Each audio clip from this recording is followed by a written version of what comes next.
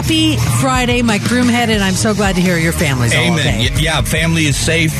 There was some damage around their house, but nothing structural, so we were very blessed compared to a lot of other people in Southwest Florida. But happy Friday, Jamie.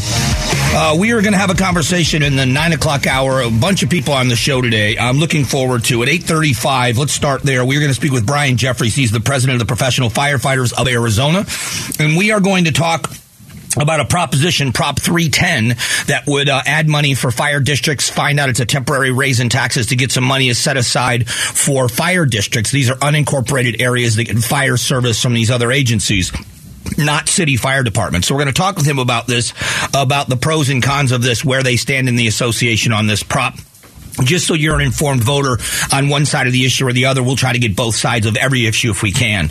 At 9 o'clock, we are going to speak with Dr. Crow. Dr. Michael Crow joins us from ASU. I've been talking about education for a while and return on investment. That there are a lot of people, enrollment is down in places, tuition has gone up dramatically in a lot of places, and people asking the question, are you getting a return on investment for your college education?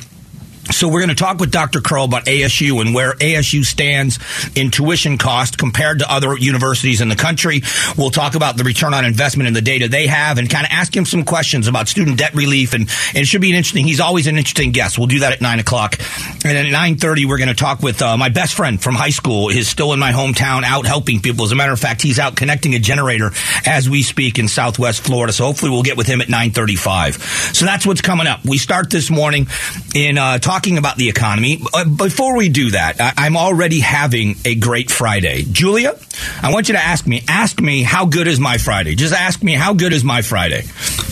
How good is it? My Friday is so good. Thank you for asking.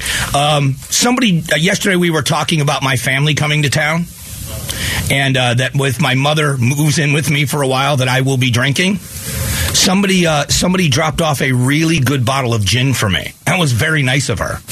I'm jealous. So whoever that is, it says CB on the card, but I don't have a name. They didn't put their name on the card, just their initials. Thank you. That was very kind of you. What a way to start a Friday. Yeah. So anyway, thank you for that. We start talking about the economy this morning. It's been a rocky road, and it continues to be dicey in the minds of many people. Here's the headline. The preferred inflation gauge from the Fed has accelerated more than expected in the month of August.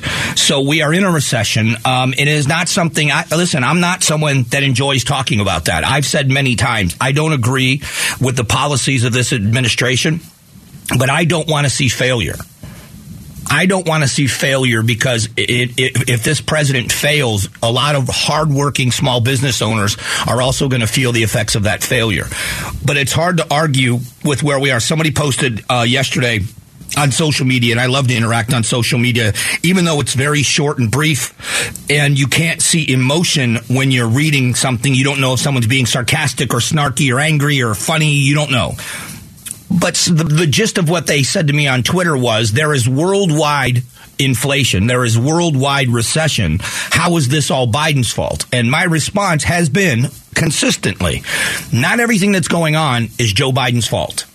Where he has to take ownership is where his policies have either accelerated it and made it worse, or he hasn't done anything or hasn't done enough fast enough. We start with inflation. We've been told that it was transitory inflation. Now, that was a political statement. Everybody knew it was a political statement, that what they were talking about was saving their own skin. And I don't think the president was lying to us, but the president was telling America and the world that we were going to see a jump in inflation and then it was going to drop back down. And it didn't. And as the warning signs that it was getting worse kept coming in, they didn't do anything. And it wasn't Republicans that were just screaming at the president. Experts, nonpartisan experts in the area of inflation and economy were saying to the president of the United States, the Fed has to act. The Fed has got to do something. And they waited too long. Now, I know maybe it's a crass analogy, but I think it fits when you talk about disease, cancer.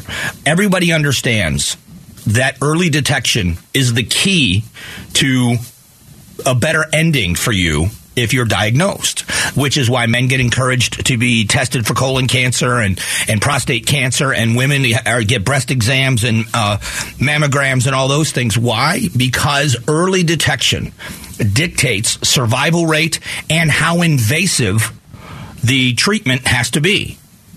And much like that here, there were early warning signs, and if there had been earlier intervention, it may not have been as bad as what is happening now and what might be coming. When the Fed raises the interest rates 0.75 of a point, but one of the things here is about mortgage rates, which we're going to talk about this morning. But when the Fed acts slowly and then they have to play catch up, 0.75 of a point again just happened a week or so ago. And they are also saying in their projections that it's going to happen again. Could be another 0.75 of a point before the end of the year. They are also projecting they're going to have to do it again in 2023. So there's really no end in sight, which is why you've seen the stock market drop off the way they did. It's up again today. It was down a lot yesterday, over 600 points yesterday, and it is climbing back out in what it looks like in all sectors as far as NASDAQ, S&P, Dow. But watching it day to day is going to make you crazy. If you look at the trends, we are down about 9,000 points since last year. So we have seen a steady pulling back because the people that don't care about your politics, they only care about your investments or their investments, are the ones that are saying something bad is coming. And there has to be some ownership of that. Now, as far as mortgage rates rising, this is ABC breaking down what's happening. Home prices may be inching downward, but mortgage rates are still going up, rising last week to their highest rate in more than 15 years on the latest action from the Fed. Freddie Mac says the average 30-year fixed loan is 6.7%, the highest since 2007. Last month, mortgage rates hovered around 5.5%, which could make the payment on a $300,000 loan about $1,700. At 6.7%, that same loan would be $1,930 a month. A year ago, rates were about 3%. And that is where everybody should be concerned. And we are starting to see the good news is even here a softening of the real estate market. And the reason why we're not going to see a crash in real estate in Arizona, I believe, and I've been talking to the experts. I am not an expert, but talking to people, is that we have a housing shortage. And there have been a lot of people waiting to get a house, to buy a home. And they were being priced out by the incredible acceleration of home prices. Well, now that it's softened a little bit, there are more and more people that are able to, in their price range, find a home. The problem is, as you just heard in that bite, that when people buy a home, the payment is dictated by not just the price of the home, but also by the interest rate you pay. And when the interest rate's being up, it is causing just a few percentage points, tenths of percentage points. You're paying hundreds of dollars or more a month in a payment because of the interest rate. So let's hope that this levels off at some point now. And again, interest rates for mortgages do not directly follow the interest rate hikes by the Fed. It's a completely different market. Now, they have gone up because of the things that are going on, but when you see a 0.75 of a point jump, it doesn't mean that mortgages go up 0.75 of a point. And here's part of the fallout of this as well. Unrelenting inflation is taking a toll, leaving more Americans living paycheck to paycheck. This is the part for me that is scary for families, because you learn a lesson at some point in your life. Hopefully you learn it when you're young. Maybe your parents teach you. But the lesson you learn is that wasting money, spending too much money, living outside of your means has very long-term repercussions. And so there are many people that end up doing the right thing. Set money aside. You have emergency savings. You have long-term savings. You have all of those things in place in case something happens. When you see people living paycheck to paycheck, that is not something that they are able to do. Even when they want to, they can't. And it's a scary place to be. And more people find themselves there. Coming up in a moment, I hope you'll stick around. Brian Jeffries will join me. He's the president of the Professional Firefighters of Arizona. He's a Mesa fire captain. And we're going to talk with him about fire districts and what Prop 310, if you vote in favor of Prop 310 when you vote, what it would mean on a yes vote. That's coming up here in just a couple of moments.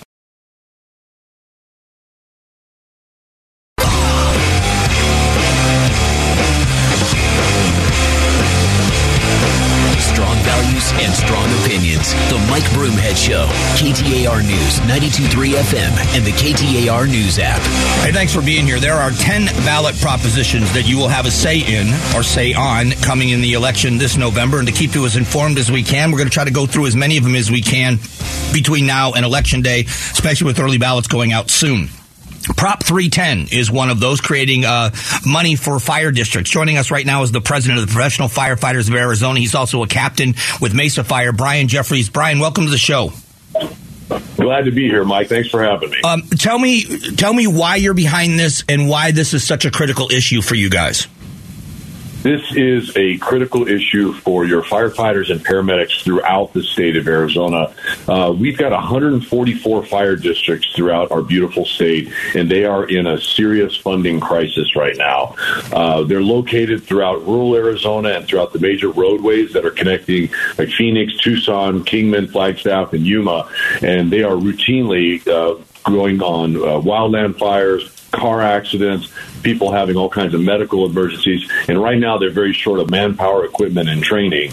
And just a little history on why that is the case. The unique way that we fund fire districts in the state of Arizona is through a small property tax. Well, that tax was cut in half during the Great Recession. And with Prop 117 enacted, that kept that tax rate there. So imagine if your household had their income cut in half, and for the next 20 years you had to try to live on that and pay the bills and everything. That's what our fire district situation is, and that's why we're proposing this common sense solution. So this is not going to affect city agencies, city fire departments. This is for the one in the unincorporated areas around the state. Well, not necessarily. Okay. All Arizonans are affected by Prop 310, and here's why. In Arizona, we have one of the most efficient fire and EMS response systems in the world, which relies significantly upon automatic and mutual aid. And so you may think if you live in the city of Phoenix or Tucson or Flagstaff that you don't live in a fire district. And while that is true, we back each other up on a daily basis, and fire districts personnel are running calls in our cities all the time. We share resources. And just looking at our wildland deployments, for example, many states have a department statewide just for fighting wildland fires. We don't have that. We don't have a CAL FIRE with 7,000 firefighters responding to wildland fires. We take resources out of our fire departments and fire districts. And as we do that through this system, there's a lot of backing up of one another that goes on. So it isn't just about those rural areas. It really affects all Arizonans, not to mention our folks that are traveling in and out of our cities every day. Most of our folks drive through fire districts every day and don't even know it here in the Valley. So would you say that this prop, if passed, will solve this problem, or is this just going to be a Band-Aid on the problem? It is not a Band-Aid. It is definitely a long-term solution for a significant problem. We feel it's going to make a serious impact. And what we're asking of voters is such a small piece of assistance. Just to give you an example, it's a 1/10% sales tax. So you go out and spend $10, it's going to cost you a penny. You go out and spend $100, it's going to cost you a dime. This is a very minuscule sales tax amount. And what I think is very important about that when it comes to bringing a solution, you got to remember, we are a state that really has a lot of tourists. Tourism is a big part of our economy. Well, when tourists come here during different parts of the year to go to Sedona, to go down to cross through here to go to San Diego, to see all of our natural wonders, if they're in a major car accident and a fire district responds, they're not paying a nickel for that service. So we think this is a way to even things out a little bit in how we fund our fire districts and our paramedics. How much money will this raise? Expected? About $150 million a year statewide. And is this temporary? Do the voters have a say later on in it being passed again? How long does it last if passed? This is a temporary tax because it's going to take about 20 years for Prop 117 to allow some of the property tax rates to get back to pre-recession levels. So we set it at a temporary 20-year sunset. And yes, the voters will have a say again as to whether this continues or not. Well, Brian, I appreciate the time this morning. If people want to learn more about this from your perspective, why you're backing it, is there a website or there's places online they can go to read more about Prop 310? Absolutely. If you're on Facebook, you can go to our Facebook page. Just look up Arizona Proposition 310. If you want to just do a Google search on Proposition 310, you'll find us on there as well. And we have lots of information about what's going on with the finances, what's going on with our response times, and you'll find it at voteyeson310.com. Brian, I appreciate the time and the expertise as always. Good talking to you. Mike, it's my pleasure. Thank you for having us on behalf of 8,000 firefighters and paramedics. We really appreciate you and appreciate the opportunity to talk today. All right, thanks a lot, Brian. That is Brian Jeffries, president of the Professional Firefighters of Arizona. He's also a captain in the Mesa Fire Department. Listen, public safety, we say public safety first all the time. And if you've got people in public safety, in Phoenix, they're saying the same thing. They are dramatically understaffed and underfunded, and they're trying to find ways to fill the gaps in funding and in manpower and in equipment and in these unincorporated areas. If you've ever gone through and seen some of the unincorporated areas and the fires they have to fight, when they talk about wildland fires, unfortunately in Arizona, you aren't here very long before you learn your lesson and how dangerous those fires can be. So Prop 310, be an educated voter. It's one of those situations that if we get somebody that, I don't even know if this has got an opposition to it. If there's opposition to this, we will bring people on. But they're asking for 0.1% in a sales tax, and it would fund so much, say $150 million a year. So keep it in mind. Go and look it up. It's one of the props that's on there for you to vote on this November. In a moment, Gatos joins me, and it's the Big Q poll question of the day, so stick around. The Gatos Big Q poll question, brought to you by Your Valley Toyota dealers. Hey, good morning, Gatos. Happy Friday. Happy Friday. You got a hot date this weekend? That's what someone told me. Really? That's what somebody said. Who? No one. I just wanted to ask.